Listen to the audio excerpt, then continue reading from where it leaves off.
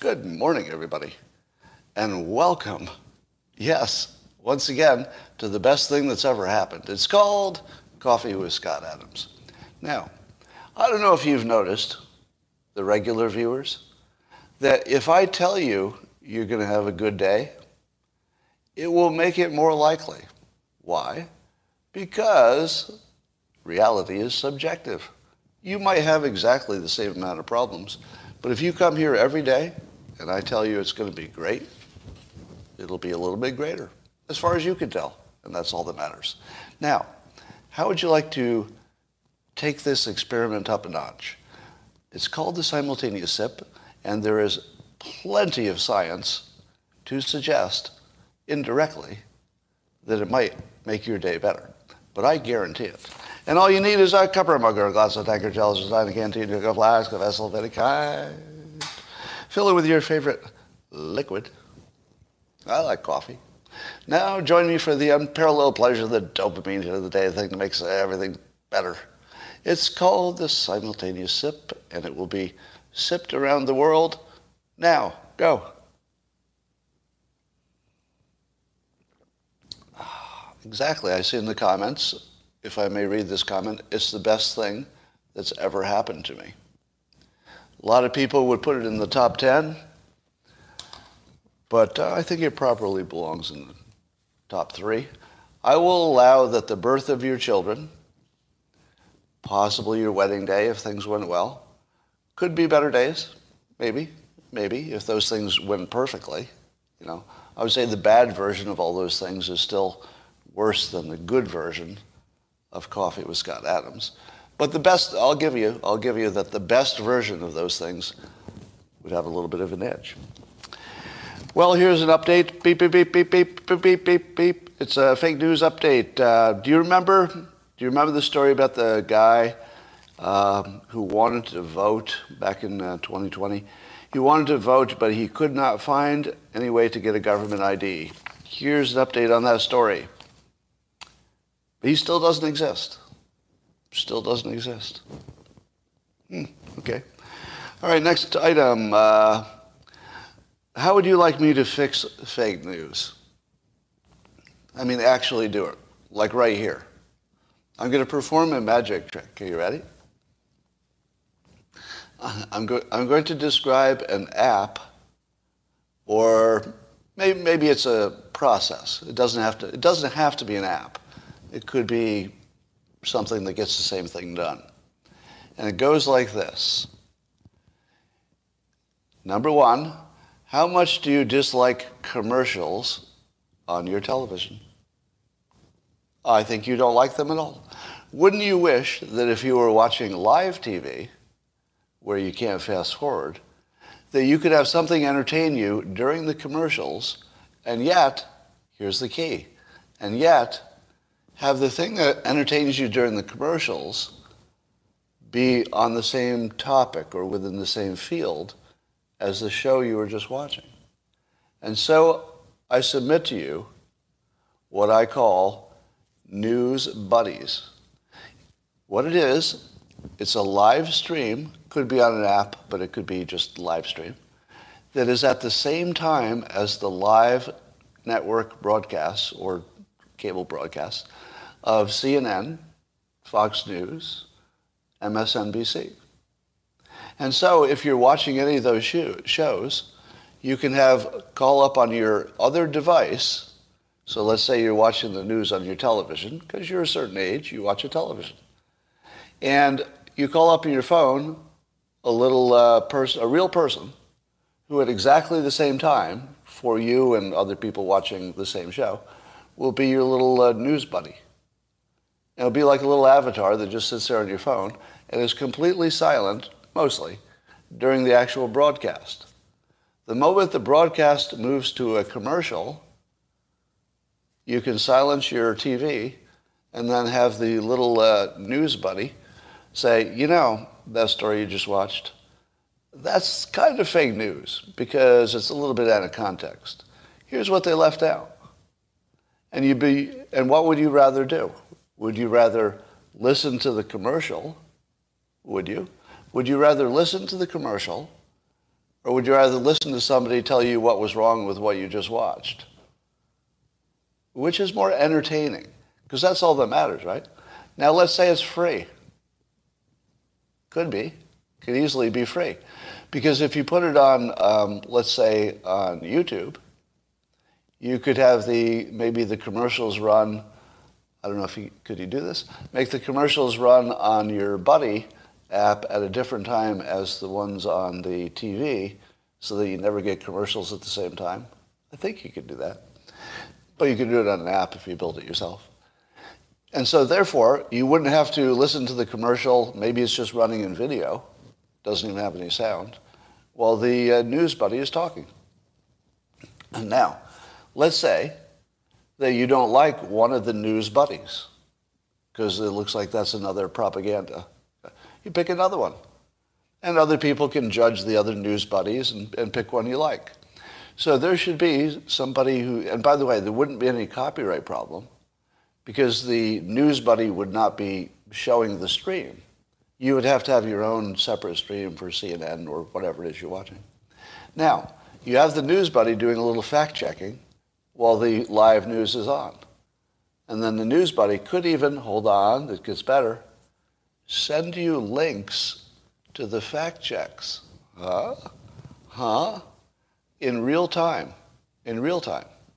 So your little news buddy, as soon as it goes to commercial, it says, you know what they said about climate change? Well, some people say that that's not true. Here's a link. You'd be like, seriously? I totally believe that. There's a link that says the opposite. Bing. Now, how many senior citizens could handle, having a news buddy on their phone plus the TV on? Okay, over a certain age, I'll give you that it would decline in usability. But it's also over the certain age that they're not as active in anything. So you tell me that people in their 50s and 60s can't handle opening an app on the phone? I say no, of course they can. So the people that you're really trying to reach, even the older segment, can absolutely turn on a simultaneous app. That's not even hard. So here's something that I would like to give you as a general concept. If I had told you before you'd ever heard of something called a jury trial, that I was going to design this justice system where 12 of your peers would be selected and then vetted by lawyers, and we'd have all this checks and balances and a judge, but ultimately there'd be 12 people who would decide if you go to jail or not. How many of you would have thought that would work? Seriously. Be honest with yourself. If the jury system had never existed and somebody described it to you and said, I got this great idea, would you think that was going to work? Really? I don't know. Some of you maybe better than the alternatives. What about the Supreme Court? Think of all your problems with the Supreme Court, all the complaints you have.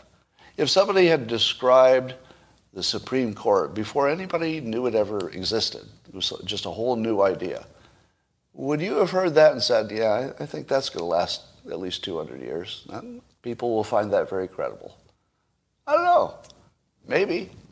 Maybe you would have thought it was better than the other ideas. So, that'd be good enough.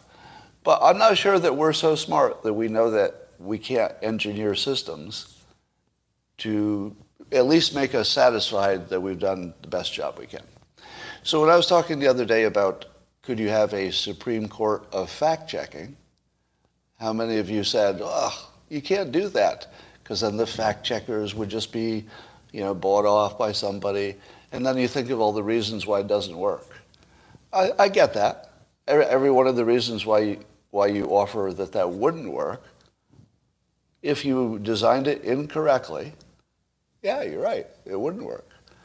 But don't underestimate the ingenuity of the public to design something that does work, even if we get it wrong, 19 out of 20 times. If you just keep chugging along, you're going to get something that works.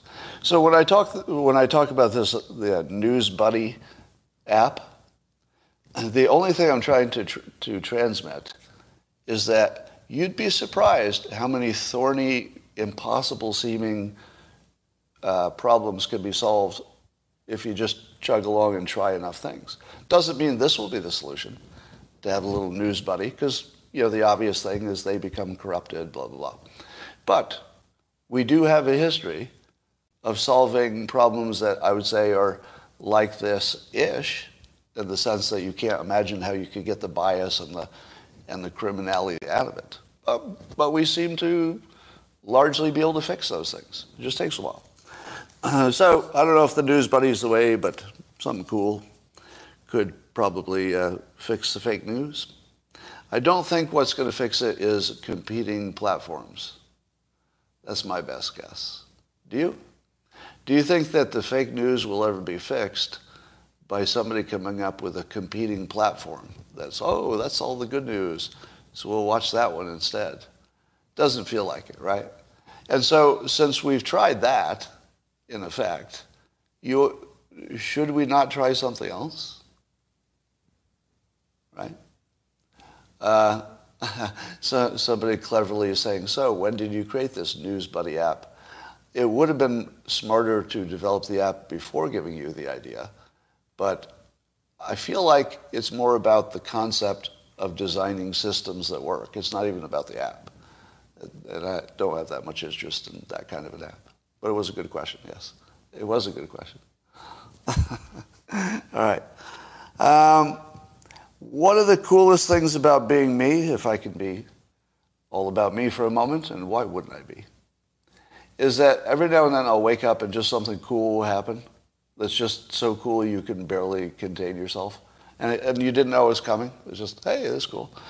I was curious about something related to a story I'm going to talk about later, and in order to talk about that other story about an author being canceled, I wanted to Google myself and see if, what's the highest rated thing about me, to see if it was negative or positive, and to compare it to this other story.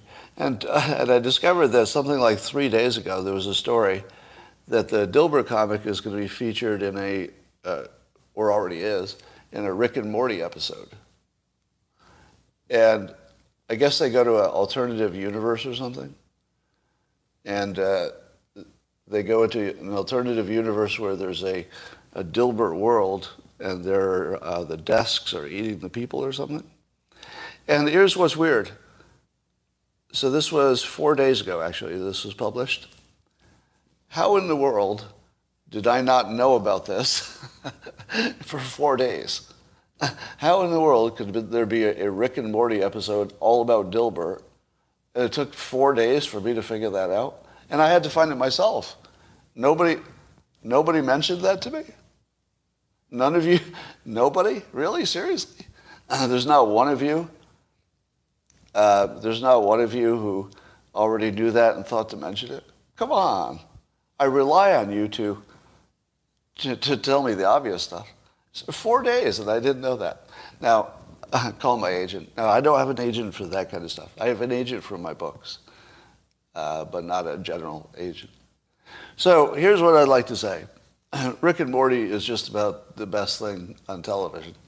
And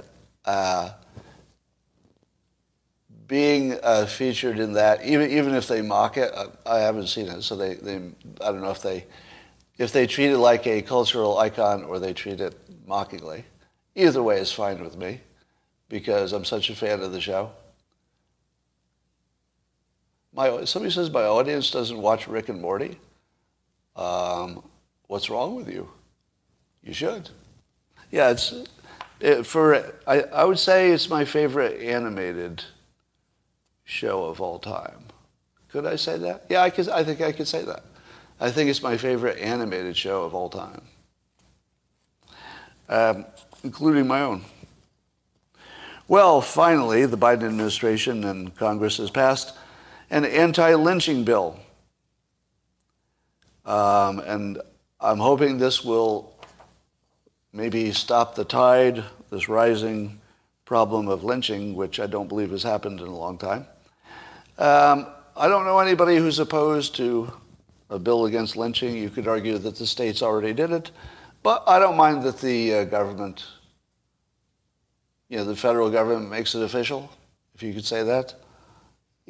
I would say maybe it wasn't the most important thing we were working on. So if it was easy, if it didn't cost anything, okay. I mean, I feel like it was unnecessary work, so I'm not sure I would have done it. Solves a problem that doesn't really exist. But as a messaging thing, sure, I agree with the message. So if it didn't cost too much, I'm not going to hate it. But I wonder, was anyone on the other side of that argument? Like who? I mean, anybody who took the other side of this argument was really not playing this right. Because, and I understand you might say something like, oh, we already have laws, why waste our time? I get that. But don't say it. Don't say it. I understand if you think it. But how in the world could this be politically smart to be the one who gets singled out for being against it? It's such an obvious trap. Here's how I would have played it. If I were in Congress, just so I don't get caught in this, you're against the anti-lynching bill, I would have been more for it than anybody. I would have been for digging up people who had been for it just to kill them again. I mean, I would have been so for it that if they ever talked to me, I'd say, are you kidding? I'm like the number one person in favor of this, which would make sense because I have identified as black for a while. But I noticed a trend. And can you tell me if this is bias or is this real? Okay? This is just something I observe, so there's no science to it. There's no data to it. Just sort of my observation. Does it seem to you that Democrats are tough on crime when the crime isn't one that's actually happening? Am I wrong about that?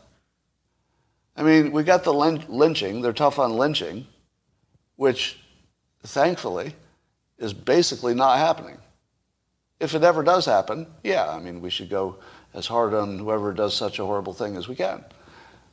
But it's interesting that they would pick that as where they'd be tough on crime. Do you remember when the Democrats thought Russia collusion was real? Well, they were pretty tough on that, weren't they? They were tough on that crime that, oh, wait a minute, that didn't exist. Yeah, so they're tough on that crime that doesn't exist. They're also tough on a lot of crimes of people thinking things wrong. So if you're thinking things wrong, they're really tough on that. I feel as if Democrats are not really understanding the whole tough on crime concept and where to apply it and when not to apply it. Is it just me? I don't know. It feels like a trend or a pattern. Maybe just my imagination. Apparently the number of workers in the workplace, which is exactly where the workers should be. If you see a worker not in the workplace, send them back. They belong in the workplace. Even at lunch, we'll have no goofing off. All right, apparently there are more people using drugs in the workplace. But I was surprised that they say it's risen to 4.6% of a bunch of people who were randomly tested. And I thought to myself, only 4.6%? What workplace could you go into and find only 4.6% are on drugs? And I thought, just certain drugs. Just certain drugs. If you tested all the people who were on a drug that would affect their performance, how many would that be? Well, that would be all of them. It's just some of them are legal, some of them are prescribed, some it's coffee, it's booze. But I would guess that 75% of the workforce is consciously changing their brain chemistry through drugs, one way or the other. I mean, maybe it's only on the weekend. Yeah, maybe it's sugar. Anyway, Joel Pollack has an article in Breitbart in which she's talking about the reparations efforts in California. And he points out, and I never thought of this before, that California had never been a slave state. So I live in a state, California, there have never been slaves here. It's always been a free state. But we're talking about, and there's some kind of committee, to come up with a plan for reparations or to see if it's practical. And they spent quite a bit of time so far, and here's what they came up with. It's just a preliminary, beginning decision to throw other black people under the bus. So, progress so far by a committee that apparently is largely black to decide that only people who can prove they were descended from slavery in America would be eligible for the reparations. So the very first thing that a largely black committee did was find a new way to divide people. This time dividing black people in America. And in so doing, they came up with a new standard in which you'd have to be able to demonstrate you were descended from slaves if any reparations were ever approved, right? So it's all very preliminary. To which I ask the obvious question, is it not discriminatory to ask black Americans to have identification for some government process? Because we know that voting, it would be discriminatory to require a government ID. But yet the Committee on Reparations believes that the same public that would find it a burden, or at least some of them, would find it a burden to get government ID, would be able to plow through and prove through what, I don't know, DNA or maybe a search of the public records that they had descended from actual slaves in America. I'm not sure this committee is moving the ball forward, if you know what I mean. I think they came up with a standard that is so provocative that they've reduced the chances of reparations. Am I wrong? I think they just reduced the chance that this could ever happen. Let me tell you what you would have done if you wanted to increase the chance.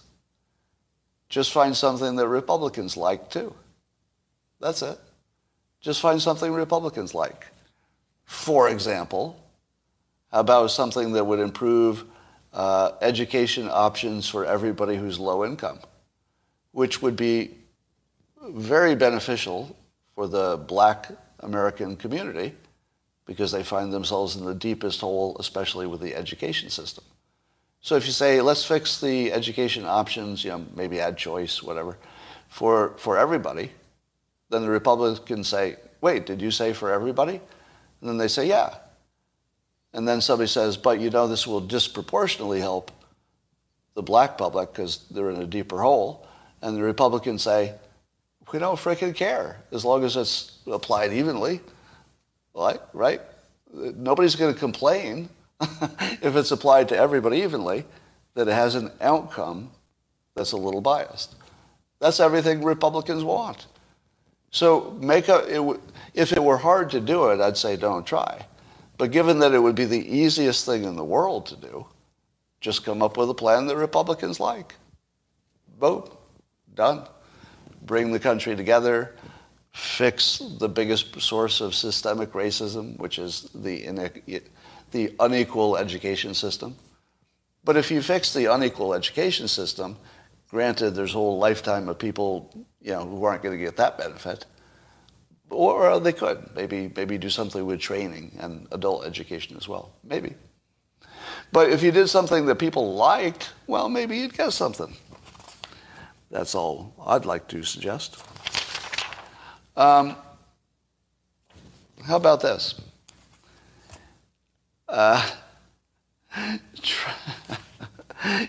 Is it possible for Trump not to be Trump for a minute? Don't we all think that we could be Trump better than Trump? Now here's the problem. For some things it feels like we could, but there are a whole bunch of things you couldn't. When you saw his letter talking about his hole-in-one that he got, and even people who are not fans had to admit it was well written. It was just hilarious and on point, and it was just sort of perfect. It was self-mocking without being too self-mocking. It just had everything. So as an entertainment and a piece of writing, it was just brilliant in my opinion. But then he does this. But then he does this. He's so hard to unambiguously like. All right? So I'm a fan, of course, and I liked him personally when I met him. So I liked the family. They were all very nice to me. So I have only positive feelings about them personally. But he's in an interview with, I guess, Just the News, John Solomon, and Trump called on Russian President Vladimir Putin to release any damaging information he has about the Biden family.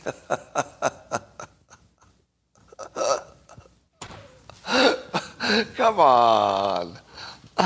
Come on.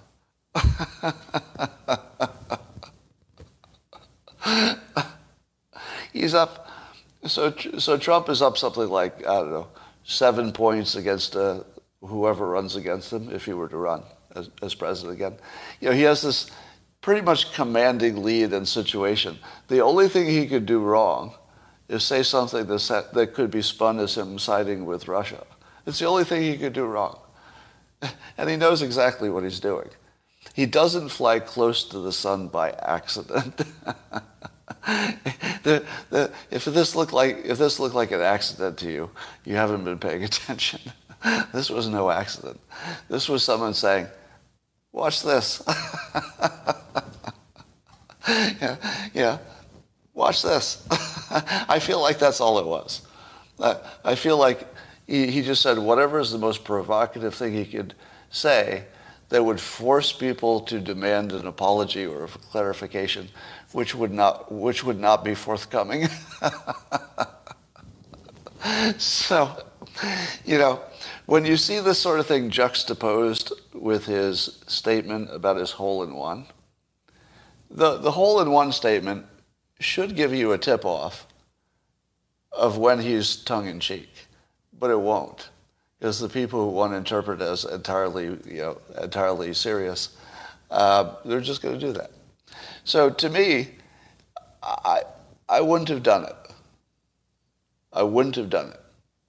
But would I have been president of the United States? No, probably not. So whatever he does keeps working in some ways. And then we're all geniuses when something doesn't work. We're like, oh, we saw that coming. Why didn't he? Well, I don't know why. You know, we're all confused a little bit about why things keep working. They shouldn't work.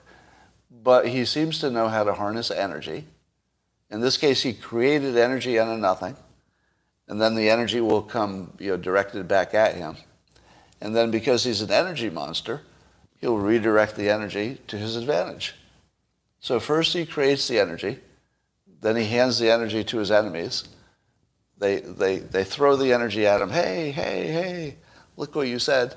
And he says, oh, I got more energy back than I gave you. I gave you like 10 pounds of energy, and you gave me back 1,000 pounds. Thank you. Redirect. Watching him do this in real time is just such a lesson on managing the public and everything else, I guess. Well, even the friendly news sources, the friendly to the Democrat news sources, are noting that Biden's gaffes are becoming a little bit harder to explain. But now they've resorted to the ridiculous. This is another, Joel Pollak also said this in a tweet. By the way, if you're not following Joel Pollak on Twitter, you should be. Don't wait for me to talk about it. But anyway, when the White House defended Biden talking about Putin should not be in charge, it sounded like he wanted him removed, but then he got walked back, and now they're saying that Biden was speaking in his personal capacity. And as Joel points out, there's no such thing as a president's personal capacity.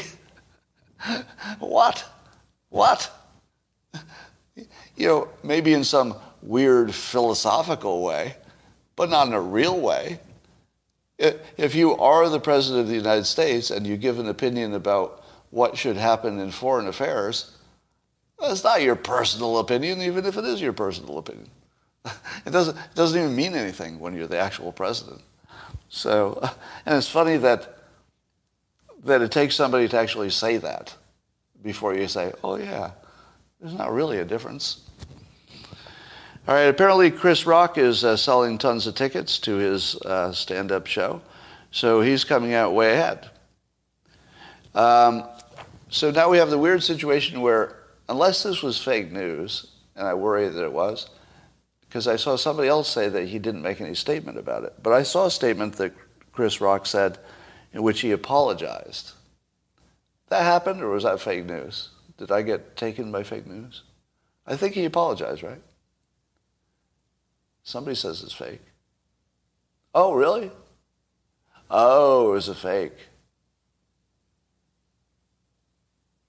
Oh, wow. Huh. Okay. The fake news was very good. It was a well-written fake. So, but at least I could smell it a little bit, enough to ask the question. All right. Wow. Okay. Anyway, Chris Rock is coming out ahead because he's selling a lot of tickets, and I think people appreciated that he didn't get violent and he didn't freak out and he went on with the show, and and even if you think he shouldn't have said what he said, you're not really going to come on down too hard on a comedian being a comedian. Especially, I think there was evidence he didn't know about the alopecia, which is perfectly believable. So, no, it wasn't a staged slap, I'm sure of that. So Chris Rock comes out ahead.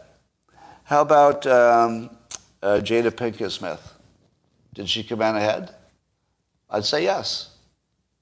Because do you think the women hate it when men defend them like that? No, they don't hate it. Nope. They might say they do, but they don't hate it. And I'd be surprised if she hates it. So I think she came out ahead, on an interpersonal level. How about, did she come out ahead in any other way? I would say yes. Because she's she's been classy about not commenting except I think she did one meme she posted about being here for the healing or something. So basically just no comment except one positive one about healing, I guess. Good. I think she also brought the message about what Propecia is. And more importantly, how emotionally disturbing it is for the person with it. It would be real easy for you to say, well, of all the problems, that's not the big one. And by the way, she's rich and beautiful. And didn't she shave her head because she wanted to anyway? I don't think so. I think probably it was always alopecia, just a guess. But, I think she came out ahead. Am I wrong? I think she looks good. I think a message that she'd like you to understand, which is people suffering from this probably have more of a suffering than you would imagine. I think she looks good. How about Will Smith? He got an Oscar. He got a standing ovation. He apologized. Now, that's not fake, right? That Will Smith apologized for the hit? I think he did. And I feel as if it won't affect his movies. I don't think so. I feel like everybody came out ahead. The Academy Award got better ratings. The media got clicks. I had something to talk about. You were entertained. Is this the weirdest situation in the world? Literally everybody came out ahead. I'm not wrong about that, right? I mean, Chris Rock suffered one slap and then sold 4 times as many tickets and got rich. And he's more relevant than he's ever been, and I don't know. It looks like he came out ahead. Some people say they lost respect for Will Smith, but here's the thing with celebrity. It matters more that you made people like you than you made people dislike you.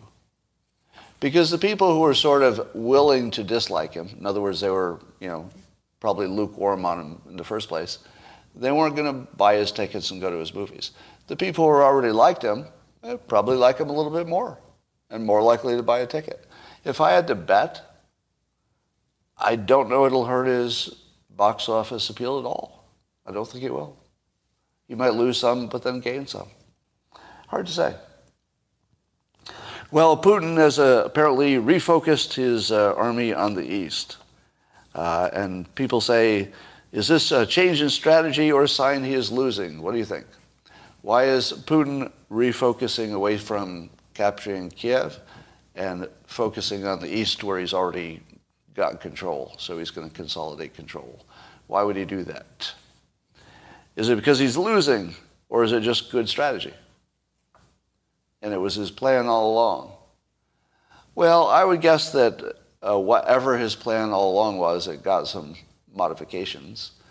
But it might be that they can just ignore Kiev until everything else is settled and then go back. Or maybe they don't want to keep incurring losses around Kiev, if that's where there are the most losses. So maybe he's just cutting his losses during the time he's negotiating. So it doesn't look like he's losing anything. It looks like he's winning. We don't know, basically. That's the bottom line.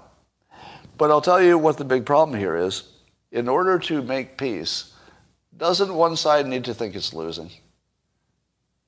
There might be exceptions to that. But generally speaking, you don't really get peace until one side thinks it is losing or will lose, right? And the problem is they both think they're winning. So Putin, I think he can make a very strong case that he's winning or will win, even though it will cost a lot. I think he can make the case he's winning. And I think that Ukraine is already making the case through their propaganda that they're winning. So Ukraine can't say, hey, we're totally winning this thing, but we'll give you lots of things for peace. So Ukraine has to make an offer in the peace deal that reflects their propaganda. And so they did. Their propaganda says we're totally winning this thing. And so they made an offer that you wouldn't have made unless you thought you were going to win the thing. And of course, Putin thinks he's winning, so he's not going to accept an offer that suggests the other side's winning. That's not going to happen. So how could you possibly have peace?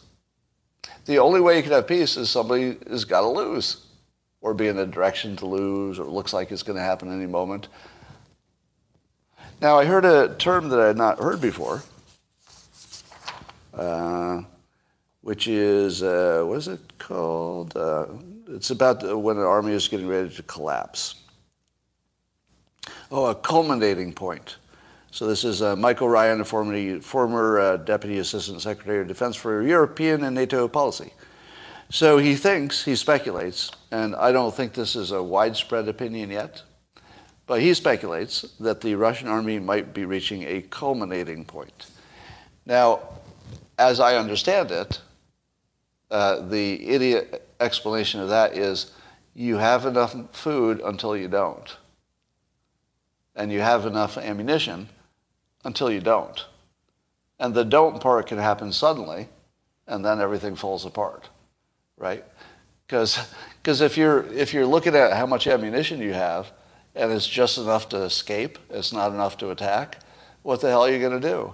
If you don't know there's more coming, all you have is this much ammunition, and you think, well, I could probably do it to cover my escape, but I don't think it's going to help me attack anything, and it doesn't look like it's going to change. You would instantly go from offense to defense, right? Same with food. If you have food, you keep fighting. If it's the first day they tell you there's no food, you say, wait a minute, did I hear that right? Today's a no food day? When does the food come back? And they're like, well, we don't know. They keep attacking our food trucks. It's a culminating point, I think, if I'm interpreting it right. So the Russian army, at least in pockets, might be approaching a complete disintegration point. But if it happens, it would happen quickly. Somebody says the Viet Cong ate rat meat. Yeah, it's hard to completely understand what people will do to survive, so I suppose they would just start, raping the Ukrainian countryside. But even that would be the army falling apart, because even to rape and pillage, they'd probably disperse. So, what do you think? If you had to guess, is any significant part of the Russian military force near a culmination point? Well, I'm guessing no. If near means in the next month, I'd say no. And if it takes longer than that, then Russia will just find new ways to get supplies, I suppose. So it looks like there's something about this situation where everybody can resupply. But if you can't resupply quickly or well, maybe you can keep limping along to do a peace deal without reaching your culmination point. So here's a story I read in one publication. I forget which one. I think it was a British publication. That one of the reasons that Ukraine is doing such a good job of defense is drones, but not the big ones, not the kind that come from Turkey and they look like a big rocket. I'm talking about the little ones that you might have at home. So apparently there was some effort in Ukraine that was fairly advanced to sort of self-organize all the people who knew about drones, military or non-military, didn't matter. And they formed some kind of a quasi-drone air force of small drones. And they were cobbled together in various ways and different models. And part of the story said they were having trouble getting parts because of, things are banned in certain countries. To which I thought, that doesn't make sense, because NATO would just give them the parts. I mean, if it's a military thing, I can't imagine that those restrictions would, be permanent. If we wanted to arm Ukraine, we could certainly get them some hobby drone parts, I think. But the story goes that little unit with the well-trained people that were part of it would go out on some kind of four-wheeled vehicles at night. They'd have their night vision small drones spotting stuff, and they would blow up the most strategic things. So they'd blow up whoever's in front, and then once they slowed things down, they'd look to pick off, colonels and, officers and, supply trucks and stuff, that sort of thing. So if you can pick and choose after you slow them down, you basically can just stop a whole convoy. And it looks like, to some extent, maybe they did. Now remember, every story that comes out of this region has to be suspect. It's all propaganda, fog of war. But it's what I was expecting to hear. So remember, I'll tell you this too many times, you'll be sick of it. I think I was the only person I know of, there had to be more, but only one I heard, saying that the Ukrainians would be unusually effective because of new technology that we had not seen employed before. This is that. Now, if this is true, and that's a big if, this would be a clear case of smaller drones being deployed in a way that had never been used this effectively before. Yes, small drones have been used for a long time, but not like this. So it's more about the way they're using it and effectively building a drone Air Force attack unit to strategically attack things. Now here's the thing that I found fascinating. You wondered how the small drones could get through, because of course Russia would have jamming stuff to be able to jam the signal, right? But apparently the strategy is they wait for the Russians to launch their own drones. Because apparently you can't really have a convoy in 2022 without your own drones. And you would kill your own drones if you sent out some kind of suppressing signal. So the Ukrainians would wait for the suppressing signal to be turned off, which means the Russians are launching their own drones, which means you can launch your drones. So they've got this whole, drone electronic, battle going on that is, and I'll say again, I don't know if we're really reading the actual tactics of a thing happening or is total bullshit. It could be like the Ghost of Kiev and all the rest. It could be complete bullshit. But it sure sounds right. Sounds good. All right. Ukraine allegedly, and here's another maybe bullshit fake news story, allegedly fired some artillery into Russian territory. And at least one report, and I don't think any of this is confirmed or even reliable, it may have been like a weapons depot or ammunition depot or something like that. But here's my question. Why is Ukraine waiting so long to attack Russia? Like who made the rule that only Russia can attack inside Ukraine, but Ukraine's military, which must have some capability, well, why can't they attack Russia? I've never really understood that. Is it because Putin will get mad? I mean, he acts like he's kind of mad right now, a little bit. Somebody says no ability, but that seems so unlikely. Are you telling me that they can't even get a terrorist attack into Moscow? Not recommending it.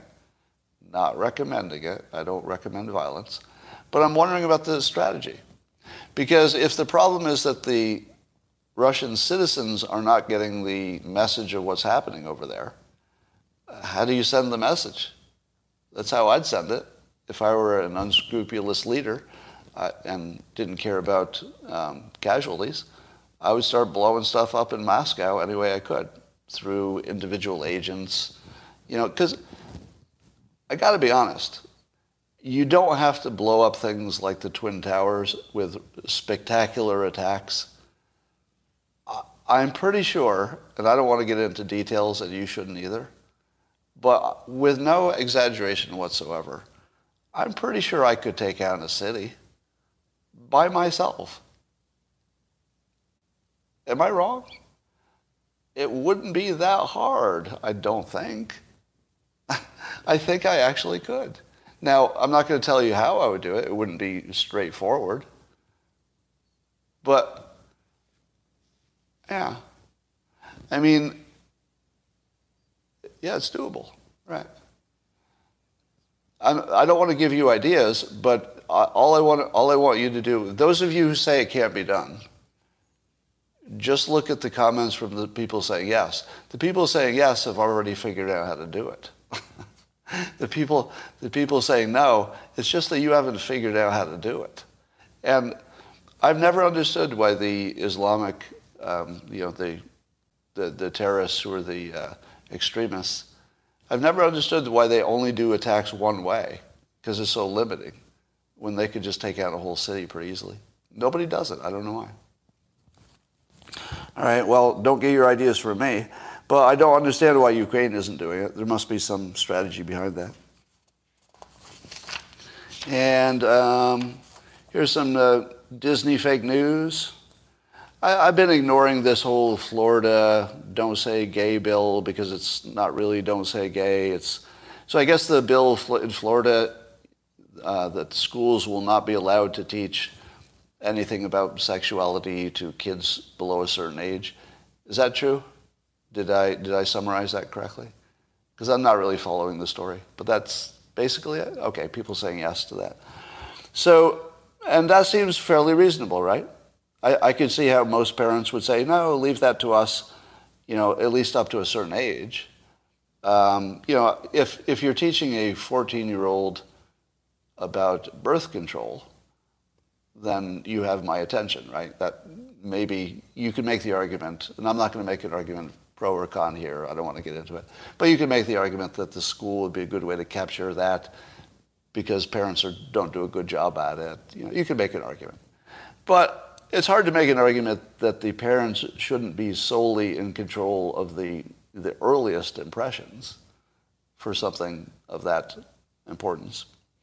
But here's what I'd like to say. The opponents of that have turned it into a don't say gay meme, basically.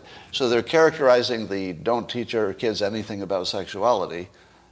They're characterizing that as, oh, you're not allowed to say gay, which of course is total misrepresentation. But as a misrepresentation, it's really good. So persuasion-wise, really good. I mean, let's just look at this. First of all, it's got a say and gay in it. What happens when you put a rhyme in something? If the glove doesn't fit, you must acquit. We've talked about this many times. If it's fast and sticky and it rhymes, in California, they had a thing about putting on your seatbelt, and it was click it or ticket. Click it or ticket. These are all good. So yes, Don't Say Gay looks like professional work to me. It could be accidental and then it caught on. Could be. But it looks professional because it's got technique built into it. A little bit more than you normally see from something that occurs naturally. So I'd say somebody who's got some skills came up with that, and I'd say that it probably works.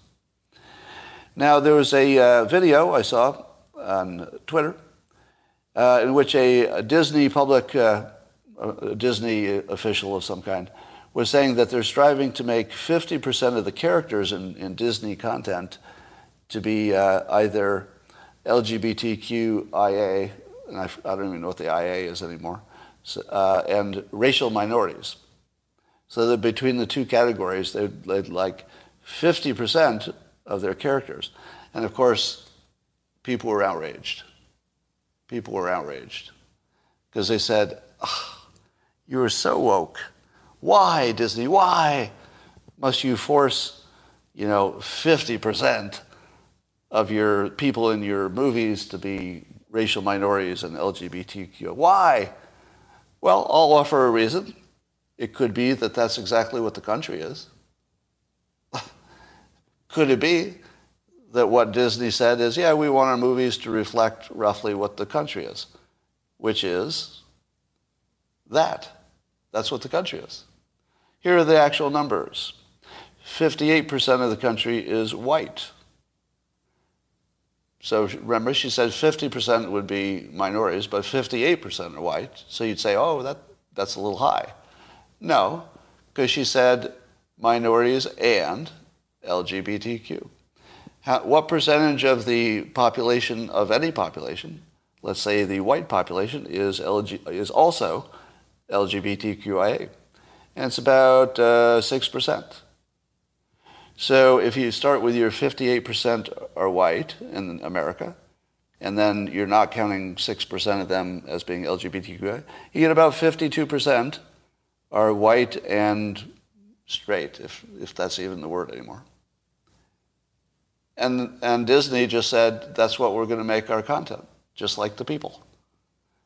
Now, how many of you were offended when you heard they were going to make their content just like the public? Probably some of you. Am I right? Just because nobody did the math, and when you first hear it, you're like, whoa, what are they doing? That seems like too high. And I think there's a known phenomenon where people are bad at estimating, what percentage of things there are in the country. That's a known thing, right? This is one of those. I cheekily tweeted about this, and I said that in related news, 40% of all sick days in the workplace are on a Monday or a Friday. 40%. Can you believe that? That's an outrageous number. 40% of all the people calling in sick are doing it coincidentally on a Friday or a Monday. Huh? How about that? Oh, wait. Monday plus Friday would be 2 out of the 5 work days, which is exactly 40%. That's right. No, I actually did a Dilbert comic about that. All right, so here's a story about Alex Epstein, author. He's got a book coming out called The Moral Case for Fossil Fuels. And apparently there was going to be a Washington Post article he was warned about that was going to try to cancel him and paint him as a racist because he thinks there's a moral reason for, or apparently he argues in the book I haven't yet read, but plan to, that there's a moral case for fossil fuels. Now, I think you've all heard the argument. I would assume that you're going to get lots of good meat on this. But you've heard other people have made the argument that fossil fuels are better for the poor than they are for anybody. I guess they're supposedly good for everybody, but the poor especially need it to survive because they need energy. If you can't get it another way, you're going to have to get it that way. Now, here's the thing. Do you believe that there's a real thing where the media colludes or maybe even just one media entity, to write a hit piece to take out the reputation of somebody who has a book that goes against the narrative. Do you believe that's real? It's very real. Okay, you're all saying yes. I wasn't sure if you were all convinced. No, it's very real.